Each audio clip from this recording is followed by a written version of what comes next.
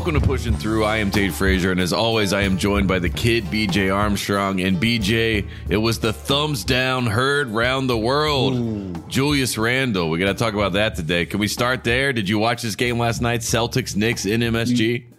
You know I did. You know I did. I was right in front of my television watching these games. Tracy Morgan in the building. A lot of stars out for this one. Tracy Morgan, man, did you see that gold chain he had on? Where can I get that? That's what I was hoping that you saw. Yeah, hey, he was flexing on Tate, him. that's what's up. That's what's up. But Tate, you know what? Before we start, let's do that podcast thing. Let's get into it. Let's do it. Let's get it. Let's get it happening. And we'll start, with the big news is basically, in case you didn't see this during the offseason, in the MLB world, BJ, we don't do too much baseball talk on this show, but Javi Baez playing for the Mets got a lot of people drummed up this year because he gave the fans a thumbs down sign, which was his reaction to being booed by the fans. The ownership of the Mets came out after the fact, apologized to the fans, said this is not behavior that we condone here. And then last night at MSG, the Knicks have had a very up and down season. We've talked about that, on the show quite a few times. But Julius Randle hit a shot and then decided to give the MSG crowd the patented thumbs down move. And then that was the talk of the town. Even though RJ Barrett hits a game winner at the end of this one, we can talk about that. The real conversation immediately comes about, is this okay to do? What are the ramifications of such an action? And I wanted to ask someone who played in the 90s, BJ, if you'd ever seen anything like that, and what your takeaway was. Does it matter? Is it anything, or is it something to read into? Midas, our beloved, world-renowned producer. I'm going to get this started right now. If Midas was DJing the party, which he is, he would say, let me clear my throat. Because there's a lot we have to talk about right here. Ooh. Now, stop me when I'm wrong, Tate. You stop me when I'm wrong. All right. That's a good game. Now, we've had, as recently as last year, no fans in the building. 0 fans. Yeah. Stop me when I'm wrong, Tate. We've had no fans in the building. We are trying to figure out how to continue to play like everyone in the world. How are they going to continue business and life as we knew it prior to this pandemic? And suddenly now,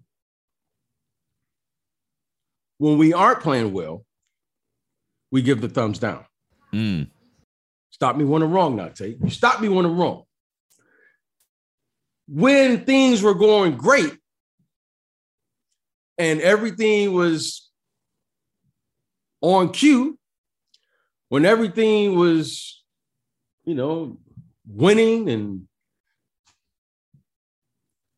we're the media darling. Yeah, last year, the 4 seed and an all-star, most improved, all those things. Stop me when I'm wrong, Tate. Just stop me when I'm wrong now, Tate. We want all of our flowers when things are going right. We want all of the accolades when things are going right. We want all of the praise. We want, as the young people say, we want to secure the bag. We want all of these things. Stop me when I'm wrong, Tate. Yep. We want all of these things when they go right. And when they go right, it's a beautiful thing. It's a beautiful thing. Everyone's happy. Yeah. But then, Tate, when you're sitting on that throne, when you're sitting on the top of the mountain, there's also a thing called responsibility. Tate. Heavy is the head that wears the crown. Now, Tate, when there's a problem, I'm coming to the guy sitting in the seat. We're coming to the throne. Yeah, that is the other side of being the king. Tate. Let's. We are playing in a league that's called professional sports. We, Tate, are playing professional sports where people pay to see us play. Stop me when I'm wrong, Tate. when the consumer, the fans, feel like they are getting their money's worth, they cheer. Yes. Stop me when I'm wrong, Tate. And when the fans don't like what they see or feel they're not getting their money's worth, what do, Tate? They boo, and they might do both during a game. You know, they go back and forth. They oscillate. Now, Tate,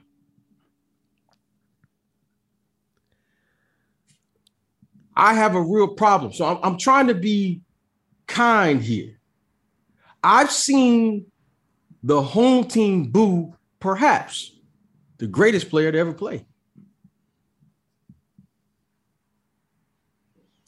Now, that wasn't in The Last Dance. No, that part wasn't in The Last Dance. No one saw Michael Jordan get booed by the Chicago fans. No. Tate, it ain't all highs to this. You know, it's like it can be in the documentary, but not in real life. Yes. Now, Tate, I love walking in people's offices. When at one time you could go out and you could, be in office buildings and so forth and so on. And when you walk in people's offices, they always have their highlights out. These awards, recognitions, degrees, whatever degrees. It is. All the highlights of your life is always in your office. Family picture, everyone's smiling. Well, Tate, okay. Okay, I'm 54, Tate, so let me keep this real. Let me take you what's not on social media. Okay, Tate? My life has not been all highs. Everybody always talk about these little 3 championships that I won, and I'm I say that with great humility. It's not little, but so that means, Tate, in my 11 years, I had 8 years where I lost. Yeah. So if you do the ratio of that, you lose more than you won. Okay, so Tate, all of these pictures that are currently in my little studio here with my family and everyone's smiling, us on vacation, every great. Well, Tate, let me tell you about them other 364 days out of the year. It ain't all roses. Okay, let me tell you what's really going on when you married with 3 kids, COVID and all that. It ain't all roses, Tate. No, not at all. And if you're not prepared to handle that moment, Tate, as my mom would say, get out of the kitchen. If you can't handle the heat, get out of the kitchen. Now I'm going to say this. My mom used to say to me too. That's all. I'm going to say this, Tate, because here on Pushing Through, we appreciate the game and we tolerate mistakes. We're not here to judge. We're not here to. Here's another teachable moment. If you gonna be a professional player, there's certain things you got to deal with. There's your private life and there's your public life. There's your private life, which is private. There's your public life, which we chose to enter into. If you haven't been booed, Tate, you probably never ever played professional sports. or really any sports at a high level. You know what I mean? You get booed in high school. Tate, I've seen everyone get booed. Yes. Okay. This is the same crowd where it was Patrick Ewing poster night, and they were throwing the posters back on the floor with Patrick Ewing. Yeah. Okay. This is New York City. These are the same people that boo everybody there. Yeah. The home team, the opposing team, they'll cheer you in the first quarter, boo you in the second quarter. Yeah. This is new. Say what you want to, which I appreciate. And I say this with the greatest humility, and I'm saying this with the greatest appreciation. That is the most knowledgeable fan base in the entire NBA. You can say what you want to. They were the best. They are the best. I love that fan base. I'm not saying that I'm condoning coming to the arena to boo. No one wants to do that. Everyone's human. But if you haven't been booed, you've probably never played professional sports.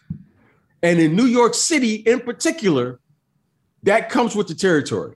Now, there's 2 places I know where that comes with. You're not going to play in Philadelphia and not get booed. Okay? Yeah. That's the same place that booed Santa Claus. And you're not going to play in New York and not get booed. Okay? Yeah. So honestly, I would throw Boston in there. You're going to get booed in Boston too. Well, you're good. You're going to get booed at some point during your professional career. If you play in the tri-state area, you're going to get booed. Yeah. We've all been booed. Raise your hand if you've never been booed. Raise your hand. Yeah. So I would hope we can move past this. Let this be all the players who will ever play in New York City. You are going to get booed when you come to New York in particular, probably sooner than most places, but you're going to get booed. That's part of the game. And it's understandable to have the frustration from Julius Randle. Obviously, things aren't going, as they did a season ago. Now you're looking directly at the people. Like you said, we didn't have fans always in the stands last year. So now you have this direct contact. So emotions get the best of you. We all understand that. Okay. So we're giving. Can I say something? Yeah. I want to say something here. Tate. But this is a 50-year-old man talking now. Mm-hmm. This is the same crowd that at the first game of the season, we thought it was a playoff game. It was so loud in there. Yeah. And after they beat the Celtics, the same team that they beat last night, they celebrated like it was a championship outside. Okay, Tate. This New York fan base is a beautiful fan base. Yes. They're passionate. You just got to give. You got to give a little to get a little. You have to have really thick skin. Mm-hmm. But you got to understand the business, because here's my little experience with the fan base. Back then, Tate, we used to travel commercial. When we get off the plane in New York City, boo! These are the people on the plane. Tate, back then, Tate, we used to take the first. We had to make the first flight out every city to get to the next city to play. Tate, it's like 7 a.m. Boo! The pilot is like, boo! We're like, hold on, man, hold on. Like, Tate, we're like, hold on. Here's the pilot. Tate, you go get your bags off the conveyor belt. Boo! They're the last bags that come out. Hey, Tate, he was like, man, I ain't gonna say nothing, man. I want my bag to come out, right? Like my shoes are in there. I need my shoes. I need my shoes, yeah. You get on the bus driver, boo! You suck, Armstrong. Like, come on, man. I just want to get to the hotel. Okay, Tate, you get to the hotel. The bellman's getting your bags. Knicks gonna kill y'all tomorrow night. You like, hey man, wait a minute, man. Do I supposed to tip this guy? Yeah. Tate, you get your room service. Like, they wouldn't even knock on the door. They just leave it outside. Go Knicks. You like, like, are you gonna knock on it? Like, say, what's going on? I mean, that's the story about, Michael Jordan, the flu game, was that someone maybe tried to food poison him. Yeah. Now, Tate, and we're saying all of this to say the following. The Knicks fans would do all of this. You would pull into Madison Square Garden. There would be fans out there. I don't know if they're still out there, but there would be fans out there. Tate, they're throwing things at the bus. They're spitting on the bus. But I always respected the Knicks fans for this. After the game, great job, Armstrong, man. Great job. Yeah, great game. Yeah. Now, that's what they would do. Yeah, I mean, because at the end of the day, they respect the opponent and they respect the outcome. You would be out with a Knicks player, whether it was Patrick Ewing and Trent Tucker and Charles Oakley. There was respect in the community of New York City, in the city of New York, for the players and for the game. Now, would they do things that you're like, wow, this is a wild group. And once I saw that, I embraced it and I enjoyed it then. And it's way more fun now, because when I go with my family to New York City, I just love the expression of people who've never seen that before. It's great to see, because you're like, there's a certain way, that you act at most arenas, but there's a different game in New York City. Yeah. And I respect it.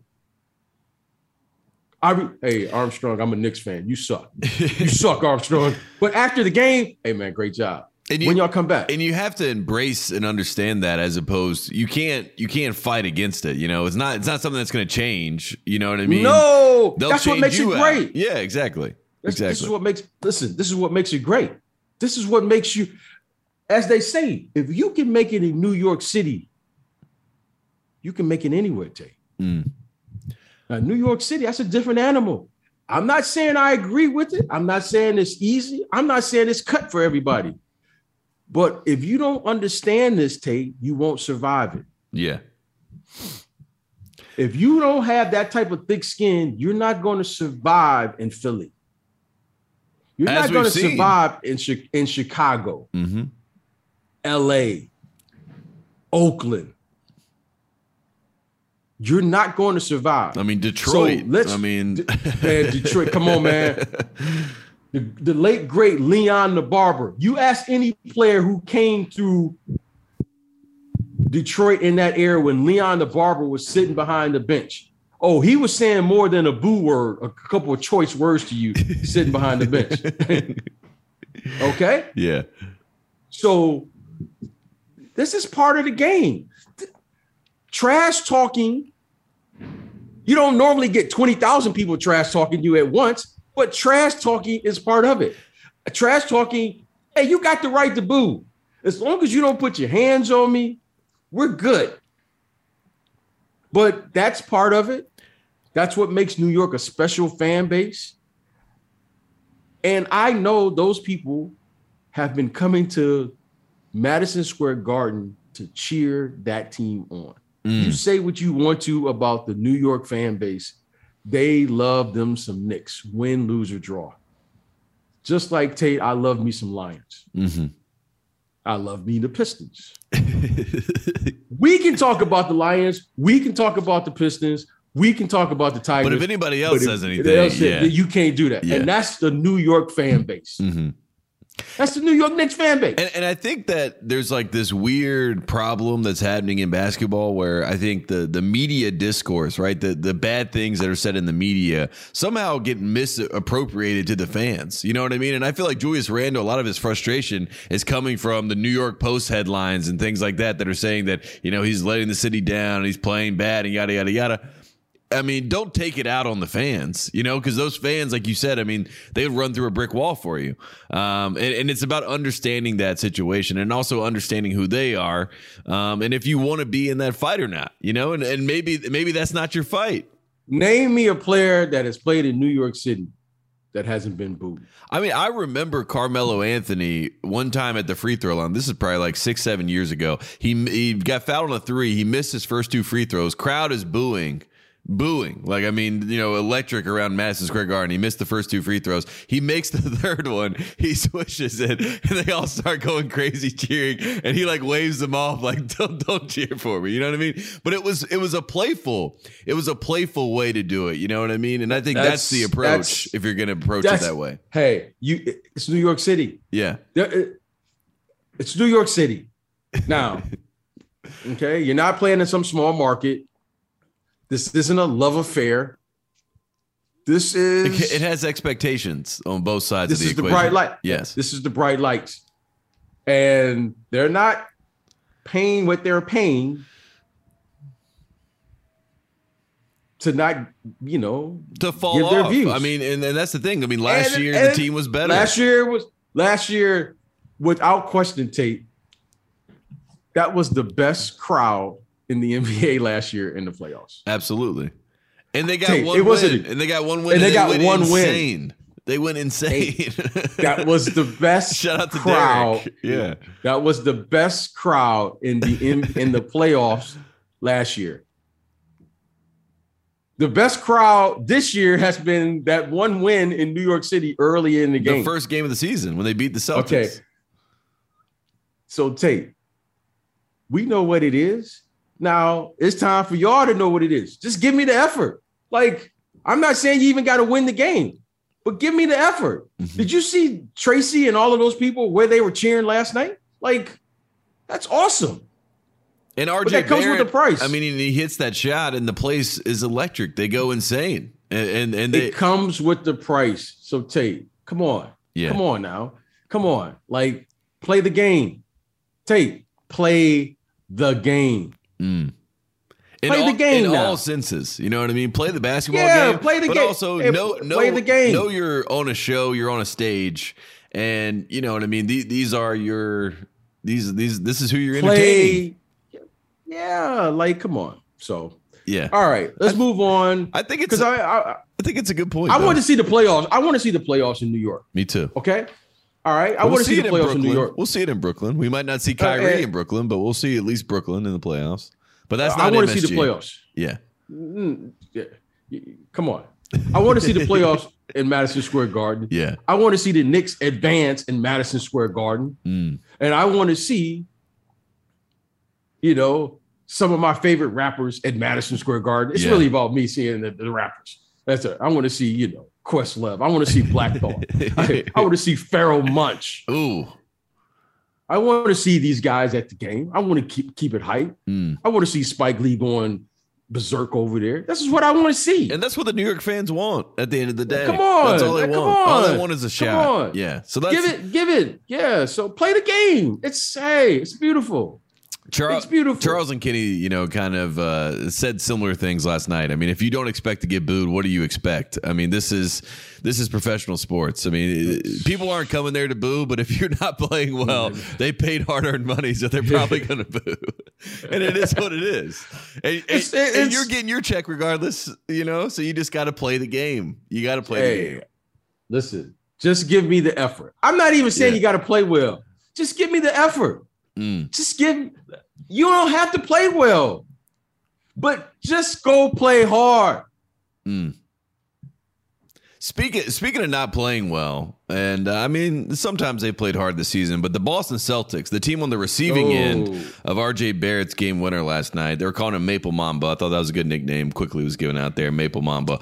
But the Boston Celtics, they have, Houston, we have a problem, I feel like, with this team. And there's a lot of conversations that are going on. Can Tatum and Brown coexist? Do they make sense? Do they fit? How can a team with two healthy all-stars be the 10 seed? How could they have fallen? When we were in the bubble, the Boston Celtics went to the Eastern Conference Finals. So this has been a pretty sharp decline from, we're competing to go to the NBA Finals, and now we are competing to get into the play-in scenario. So just looking from the outside looking in, BJ, at Boston, I mean, what do you see from this team? Because when I just watched them from the naked eye, I see a team that does not move the ball much on offense, and they just kind of seem like disconnected as a group. Despite the talent that's obviously there, they seem to be playing disconnected basketball. And I don't put that on brand new coach Ime Udoka there. I mean, I don't think it's on him. I just think this team is trying to figure out their identity as they move forward. And Kendrick Perkins said, and I quote, "This team just looks a little too comfortable." And I don't like to take stuff from KP, but I do agree with that in a sense. They do look very comfortable in losing, which is not what you want to see, especially for a franchise that's won 17 titles.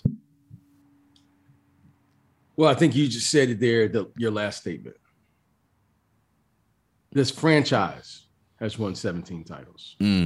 That's got nothing to do with them guys out there in that uniform. Yeah. Okay. That's what makes sports great. Sports is always played in the present day moment. I've never walked into an arena. Anytime I went to the old Boston Garden, the new Boston, the TD Center, whatever Garden, it's called, yeah. TD Garden, I never looked up there and said, "Oh wow, all those banners up there, I'm playing against those guys." Yeah, you're very happy you weren't playing Bill Russell. Yeah, yeah, Sam Jones and Bill Russell and all these guys. I didn't have to worry about that one. You know what I mean? Tiny Archibald. You're like, hey, I didn't worry about that. Yeah, Dodge Robert Parrish. Yeah. So okay. That's the first thing. There's a lot of pride there of the fan base. And the fan base has to understand, who is this group that's on the floor? Who is this group? Okay? Who is this group? Now, you've had Brad Stevens as the coach. And I'm going to start it back from the beginning. Brad Stevens comes in as the coach. And the previous coach who had won a championship there said he did not, quote, want to go through a rebuild. Tate, stop me when I'm wrong again. Mm-hmm. Doc Rivers said, I do not want to go through a rebuild after competing for a championship and winning a championship, right? Fair enough. He goes to the LA Clippers. They bring in a college coach from Butler University. That's your domain now. Now we're in the NCAA. We bring in a college coach that's going to help them with the development, keyword, of the young players, because Danny Ainge and company were ready to go through a rebuild. Stop me when I'm wrong, Tate.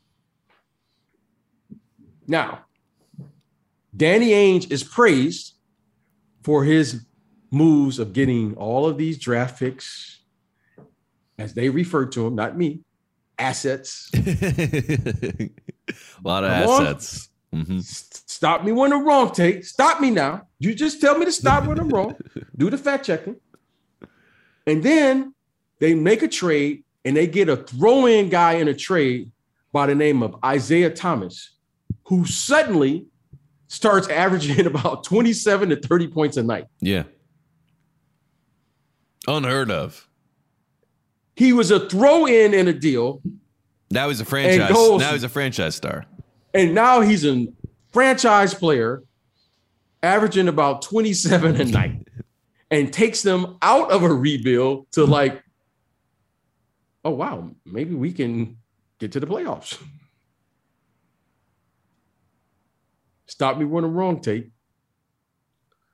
Now, to Brad Stevens' credit and Danny Ainge's ability to make deals, no one else saw Isaiah Thomas averaging 30 a night. No one saw this 5, whatever, 10. I'm going to say he's 5'11", but we know he's not. No one saw 30 points a night and an all-star from Isaiah Thomas up to that point of his career until he got to Boston and he showed up and he showed out. He showed out.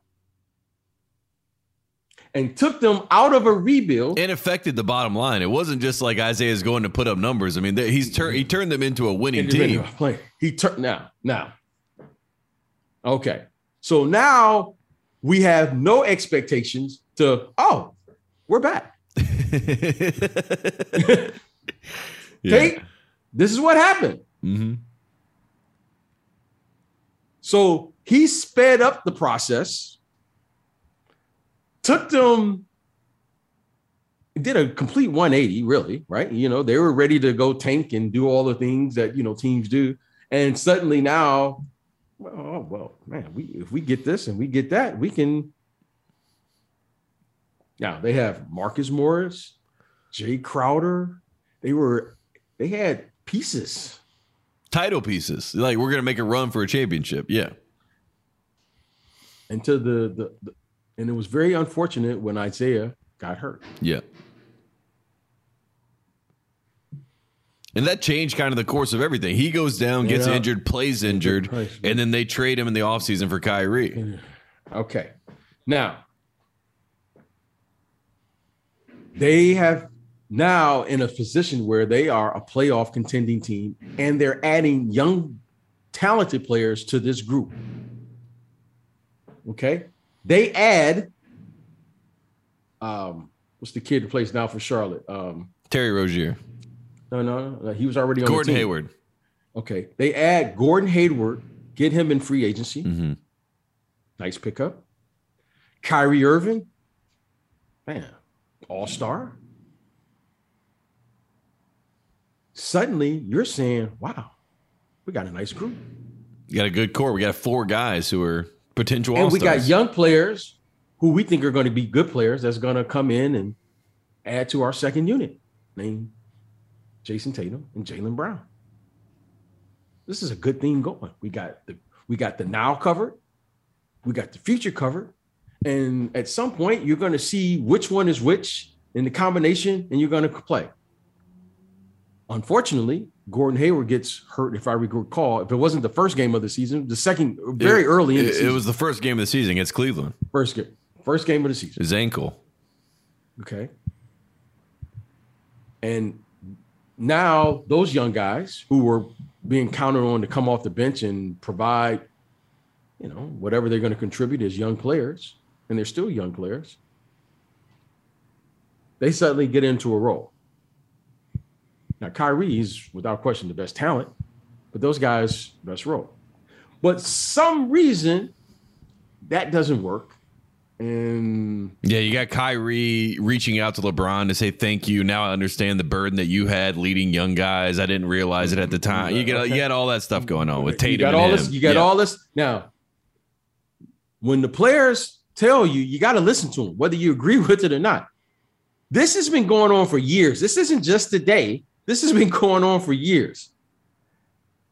They move him for somehow Kemba comes, right? Mm-hmm. Kemba comes. Yeah. He comes in free agency. And everyone's like, okay. Or I think they end up doing a sign-in trade for Terry. Yeah. This is a better fit. Mm-hmm. Right. Wasn't that the big thing? Oh, Kemba's a team player. He's going to buy into the Boston way, all that stuff. Yeah. Okay. Now, here's the thing, Tate. And let's wrap this up in a nice bow. Those two are really good players. Talking about Jaylen Brown and Jason Tatum. But if you think Jaylen Brown and Jason Tatum alone can win, you're wrong. That's the bottom line. They're really nice players. Both have ascended to all-star caliber players. With that, now we have expectations. But here's the fact. Those two alone can't win by themselves. So that means one of two things has to happen. Either those guys are going to improve to where they can just carry three other guys and win by themselves, or we're going to have to get better players in there and they'll ask those guys to take a reduced role. Which is a hard conversation because they're already so short up. It's not a hard conversation. There's only one conversation you have as a player. It's when are you ready to hear it? Tate, you put on the uniform to do what? Go win. Okay. Now, when you put the uniform on, sometimes I see players out there trying to get the bag. Sometimes I see players out there. Yeah, there's a lot of side. Sometimes I see players out there, I'd be like, okay, what's this guy doing? Does he realize he's playing in a game? No, so. Ultimately, a professional puts on the uniform to win. Marcus Smart said it early. Those guys are going to be good players. It's just they're not ready right now. He said it at the beginning of this season. So when are we going to hold them accountable to say, okay, you guys got your money now. You guys have got all your individual accolades. Okay, that's good. We got all of that out of the way. Now let's come here to win. Mm-hmm. Very simple conversation. When are we, Tate, how many times have you heard me say this? Do I have permission to tell you the truth? The most important conversation you can have with anyone, especially if you're going to work with someone. If you're putting on the uniform for any other purpose than to win the game, game over. Then we already lost. Talent, they got all of the talent you need. Now, Tate, we have to play the game, what we call hoopology. It's the art of the game. Unfortunately, those young players didn't get an opportunity to just be young players to figure out. It's like getting in a Ferrari. You want to see what the car can do. That's like playing in the NBA.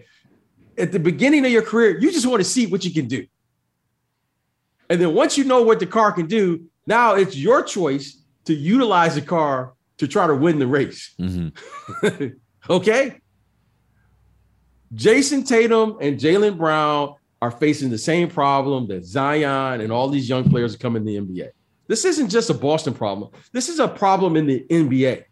We're putting young people in positions that they're not capable of being in, which is to lead. They have the talent to be the best player on the team, but they're not ready to lead an organization yet. We're asking Jason Tatum to lead and shoulder an organization. He's not ready for that yet. And not only just an organization, the Boston Celtics. I mean, that's a lot. You take the game last night. And I don't want to ramble here, Tate, so stop me when you're ready to hear me stop. They're up, 5 points last night? They were blowing them out. Yeah, 25 Okay, points. they're blowing them out. Okay. What does the leader do when the team struggles? He leads. He steps up to the plate, and he takes control and takes on the responsibility. Okay? Did you watch the Phoenix Suns game last night? They had a huge lead against the Clippers. Who stepped up to the plate? Chris Paul stepped up to the plate and stopped it. Yeah, he said, we're not going to let this game get away from us. Okay. So when Jason Tatum or Jaylen Brown is ready to do that, give it to them. They have the talent to do it, but they're not ready to do that yet. That takes years of maturity. That takes lessons like what happened last night. That's why the great players, when you see it, you say, wow, that's a great player. Same game. They're up big. The other teams makes a run. This is the NBA, by the way. Everyone's makes a run. Gonna make a run. Yeah. Make a run. No 20-point lead is safe. Yeah. Okay. Tate, especially now, wink, wink, there's a 3-point line back there. So 20 points today is not 20 points like it was. It's 5 shots 10, 15 years. From you need to call a timeout. Yeah. This team is missing leadership. That's what it's missing.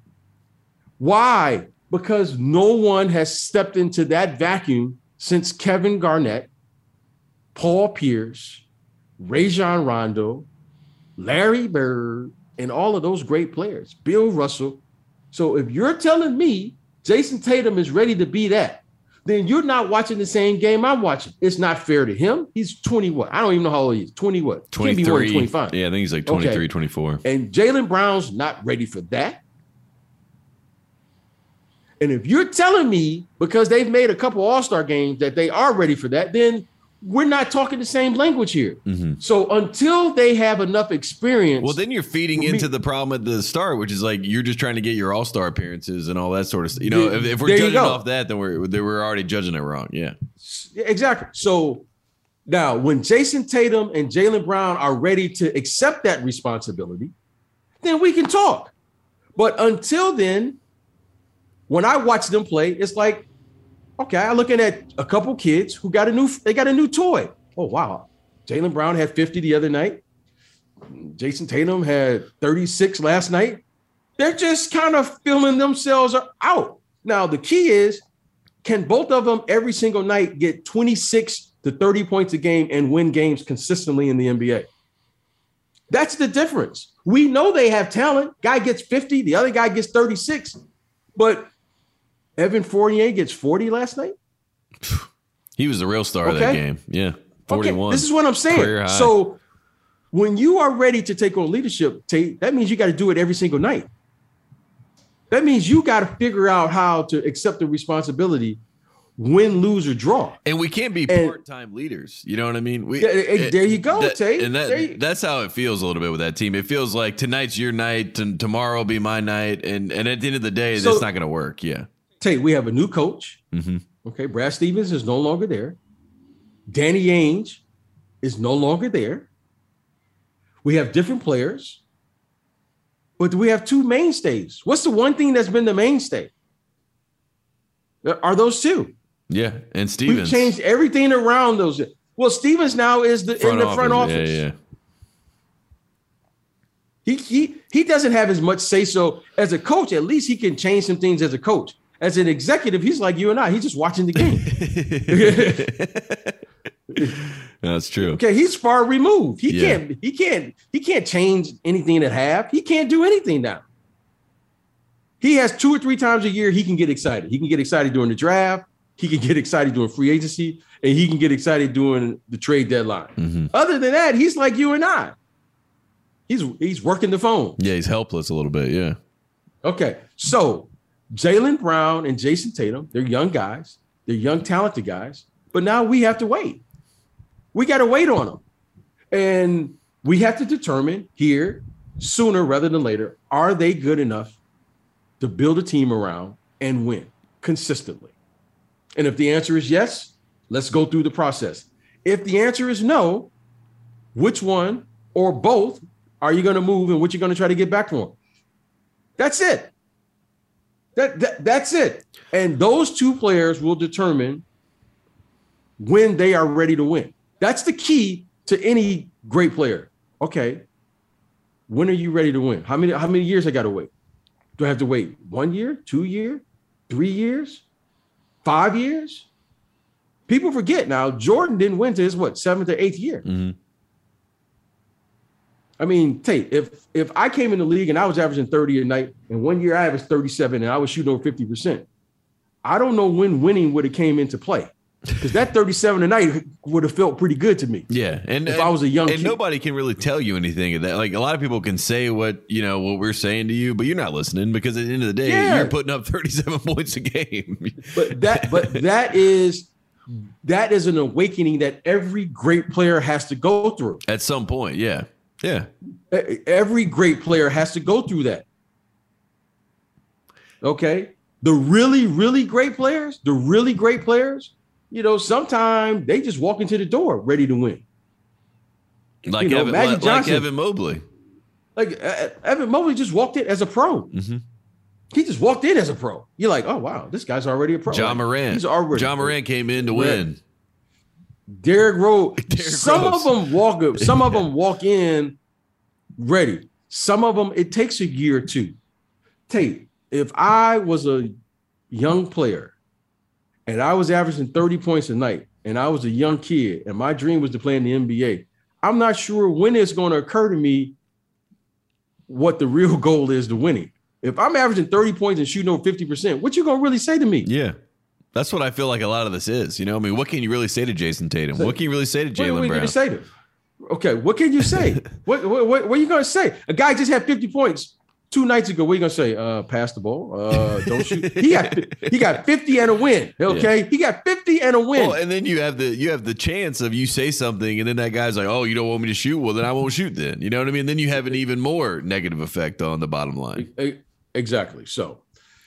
Well, that's it, my friend. I appreciate you. No, I mean, I just find it to be fascinating because I think we've lost patience, as fans, as viewers. But then also we have lacked, kind of a comprehension of where we are. This Boston team, you think about it, you're like, well, these are 2-time All-Stars. They've been to the conference finals. They've checked all these boxes.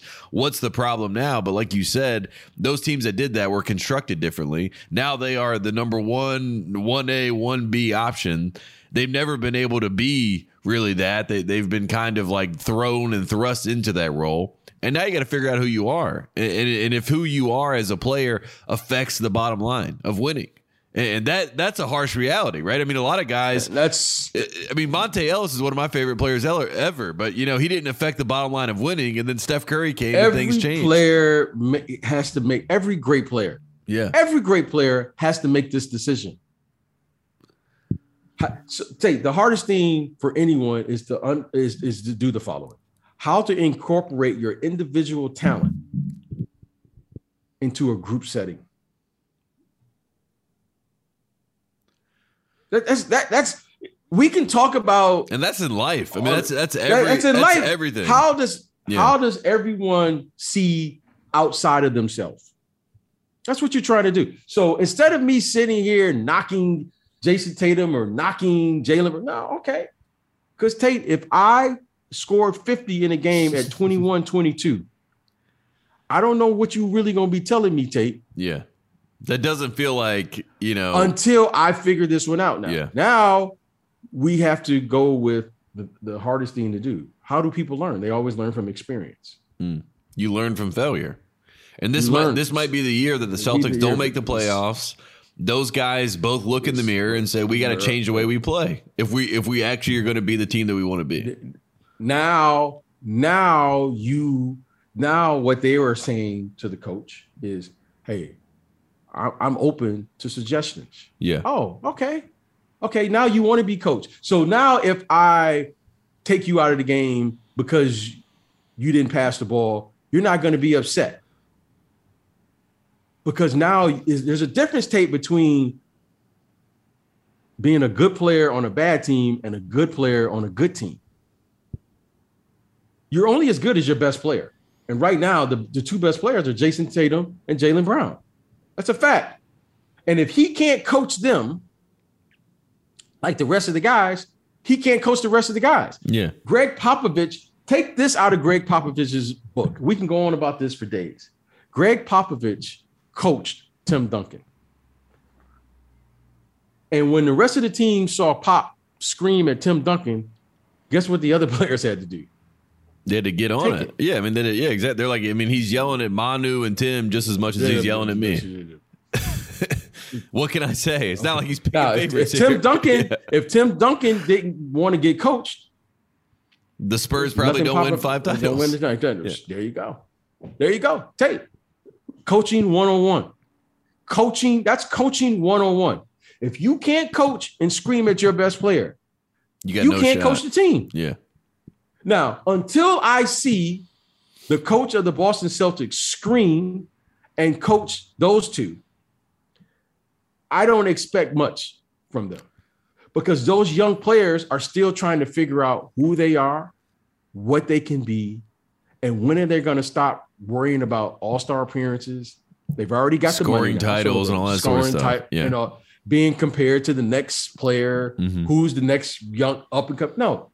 Now, when are we going to turn our attention to the Boston Celtics and putting another banner up there in the rafters? That's a fact. And I'm going to be patient with those two because they're both young players. They only went to school for 1 year, both of them, right? Yeah. So 6 months. Now when we drafted them, what did we say? Player development, right? Well, this is part of the player development. So let's develop. And then if you don't want to develop, Celtic fans, let's trade them. Yeah. Because the value's high. The value's higher than it'll ever be right now. You will see how difficult it is to replace those guys. Players. Yes. Okay. That's our choices. So I get it. I want the same thing that you guys want. But Tate, it's hard to win in this league. And you hear me say that. I feel like I say it every week. It's hard to win. And it's hard. I mean, I think for Marcus Smart, right? I mean, that is the guy that maybe Celtics people are listening right now and they're saying to themselves, well, he's our leader. Marcus is the guy that has the heart for this. But you're talking about that guy going up to those two other guys who are dropping 50 and 37 and saying, play differently. It's not going to work. He's not the best player on the team. And so he has no. Well, let me give you an example of leadership. Leadership comes in all different forms. You know, one of the unique leaders in this game today is Draymond Green. I don't think anyone would say Draymond Green is the best player on the team. I don't think anyone would say Draymond Green is the best shooter on the team. No. I don't think anyone would say Draymond Green is the best athlete on the team. But he's undeniably the leader of the team. Mm-hmm. The emotional leader. And has been. I mean, basically since he got there, it felt like. Now, Draymond Green, okay? I mean, this is what I respect about leadership. Leaders hold everyone accountable. Steph Curry may not be the best defensive player in the NBA. But Steph Curry is held accountable on the defensive end by his coaching staff and in particular, Draymond Green.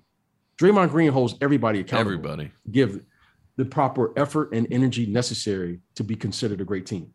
That team for years has been the Splash Brothers, the greatest duo shooting, the most efficient offensive team, but no one ever talks about how good they are on the defensive end. And that's all because of one guy. One guy.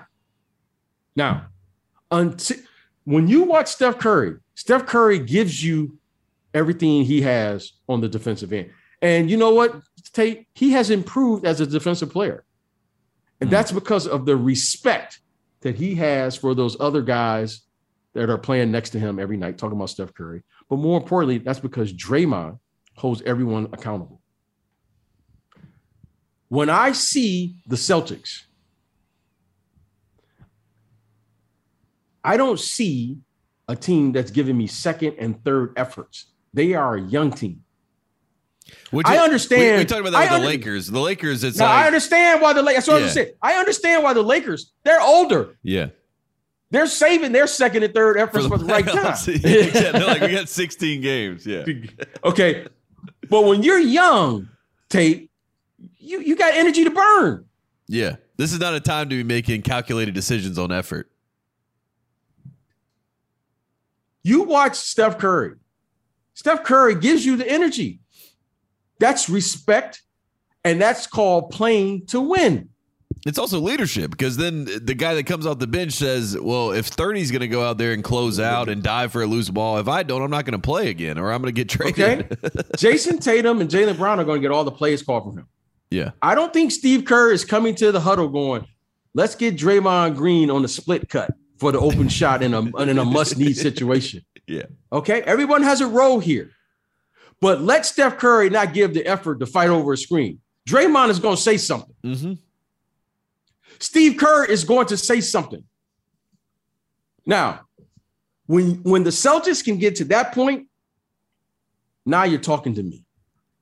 They're not there yet. And then you get guys like Wiggins that come into that system and say, and maybe not the most second effort, third effort guy before he gets there. And now, but he is now. Now he's an all-star, right? I mean, that now, and that's the difference. There you go. So leadership comes in all shapes, forms, and sizes. Normally, we associate the best player with and we automatically make him into the leader of the team. And every great player will tell you in private, I might be a great player, but I might not be a leader. Mm-hmm. You might have some leadership qualities, but you might not be good enough as a player to lead because the group is like, he's not good enough. And everybody knows. Very rarely does it come together with one person. Very rarely does it come together what you see in Golden State. Mm. That's a rare occurrence. It's a rare occurrence. So when we see that with Boston, then let's win. Then let's win. Then let's make that decision. Right now, because let me tell you something. If Jason Tatum goes and plays with the Warriors right now and they win the championship, Jason Tatum doesn't have to lead. Now he can just be who he really is, which is a scorer. It's just like watching Wiggins right now. Wiggins was doing the same thing in Minnesota, except now he's just doing it and he's winning now. And now it's like, now a guy's an all-star. Yeah. Now a guy. And he's more comfortable as the number 2 or number 3, I would say the number 3 option, than he is maybe being the number 1 option. But where he was drafted demanded like, he should be, he's got to be our hero. Yeah. He's a number 1 pick. It's not fair to the kid. It's not fair because just because he's that talented, no one has said Wiggins, Andrew, right? It's Andrew. Yeah. Andrew Wiggins doesn't have talent. Mitchell's his dad, Andrew, doesn't have talent. And now he's in his right role. And good for him. Yeah. I mean, he embraced good it. For him. I mean, that's what good for it. And it wasn't easy. All that you heard when he first got there was they're going to use him as a trade piece and all this sort of stuff. And now he's just as much a part of that team as Harrison Barnes was on the first iteration of the Warriors, Good for him. Yeah. That's all you can say. Good for him. So it works. So there you go, my friend. There you go. You got it. Boston, I hope that the Celtics can figure this out. I think that's a very illuminating, way to look at it, because I think a lot of people want to press the panic button. They want to, immediately eject themselves out of the situation. But it's really just a conscious decision that the ownership and everyone in that building has to make. Are we going to go for it with this core, or are we just going to get our numbers and move along until inevitably we have to make a big change? And I think that's where we are. They are going to figure it out. Okay. But now, when are they going to figure it out? Yeah. That's the key. It's when. When. Mm-hmm. This is natural. Tate, you and I just got a Ferrari on our 16th birthday. What do you expect? Yeah. Hey, Tate, now when are we going to figure it out, Tate? Yeah. That the speed limit is 55. When are we going to figure it out, Tate? Yep. Tate. And the speed limit is 55, Tate. And you talk about speed. I mean, the pace that the Celtics play at is so slow, and they're so young that it makes no sense. And these things. It makes perfect sense to me.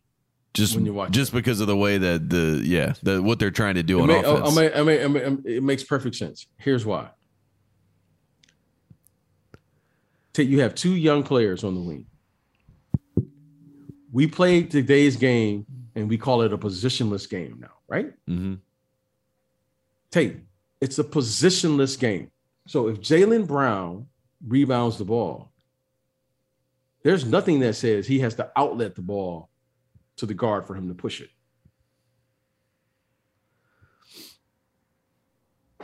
The ball swings to Jason Tatum. Why is he going to swing it?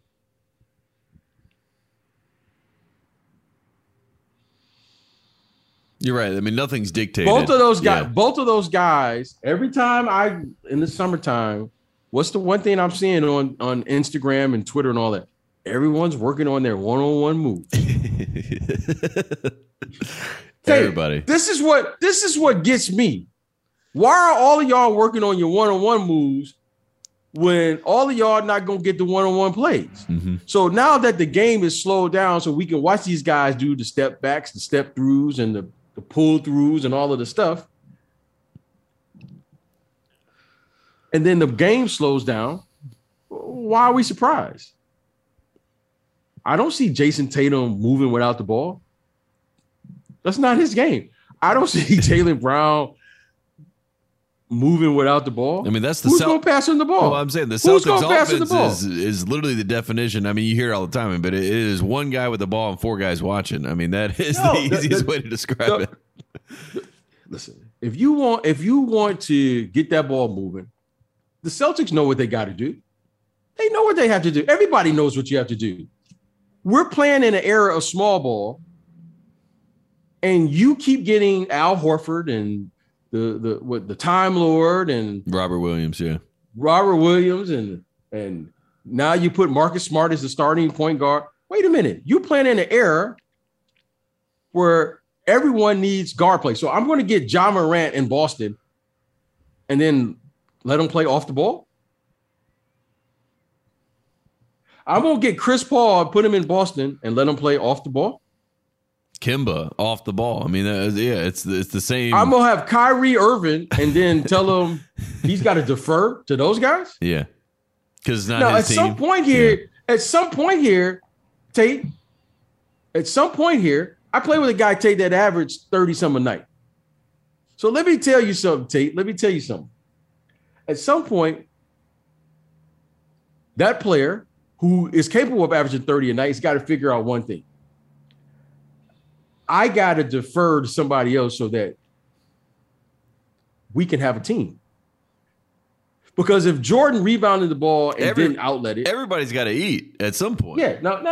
Well, it's not everybody's got to eat. No. KYP, know your personnel, and when you get upset, KYFP, and you know what the F stands for. Yeah. Okay. Know your position. Now, in the first three quarters, Michael, when you rebound the ball, you outlet it to BJ and everybody feels the lane. In the fourth quarter, when it's time to win the game, you rebound the ball and you do what you got to do. Yeah. Winning time. Last 4 minutes of the game. Jaylen Brown and Jason Tatum right now are not deferring to anybody. They don't even defer to each other. No. It's almost like they take turns. They do. I don't know this. It's what it looks like. So here's the deal. If you want to have a team, everyone's got to play their position. Who's the first option for the Celtics right now? Who would you say? Would you say it's Tatum or would you say it's Brown? Who is the go-to guy that can play the game when they're going up and down or when the game slows down? Who's the guy that can get a shot in less than 3 dribbles? If you're going to be the best player on the team, Tate, let me give you a little secret. You better learn how to play in less than 3 dribbles, because it's damn near impossible to play with you if you don't do that. Because I don't know what you're going to do. After the 3 times taking it through your legs, I'm just watching now on the wing saying, okay, I don't know what the hell Tate's going to do now. And it affects, rim running. It affects all this sort of stuff. I mean, if I don't know when you're going to shoot or what you're going to do or, any of that stuff, if it's all basically freelance action. Those guys don't push the pace. Yeah, no, it's quite the opposite. I think they're those guys don't know how to control the pace. Them or the Knicks. Yeah. Okay. Both of those teams right now are missing point guards. One is starting Alec Burke and the other one is starting Marcus Smart. Why are we surprised? Are we watching the same game or is it just me? Yeah. You're not going to push the pace with Alec Burke starting at the point guard position and Evan Fournier. And let Julius Randle bring the ball up half the time. I mean, yeah. You're not going to push the pace with Jason Tatum, Jaylen Brown, Marcus Smart, and I don't know what's the other little backup point guard. I don't even know. Not Schroeder, but the other guy. Carson Edwards? Wendell Scott. You're not going to push the pace. Now, if they're going to push the pace in this small ball era, wink, wink, small ball era, you better get a guard who can play the game at that pace, who's going to initiate your offense 80% of the time, which is going to force the wing players to run the court. This is obvious. Jaylen Brown, Jason Tatum, if you push the ball to deliver it. They'll pass it because why? Because I know what they really want to do. Both of them really want to score. This is a simple fix. But if you get a point guard, Tate, guess what that's going to do to them? That's going to take the ball out of their hand. Which is going to cause some problems. Okay, which is going to force the coaches to go to a system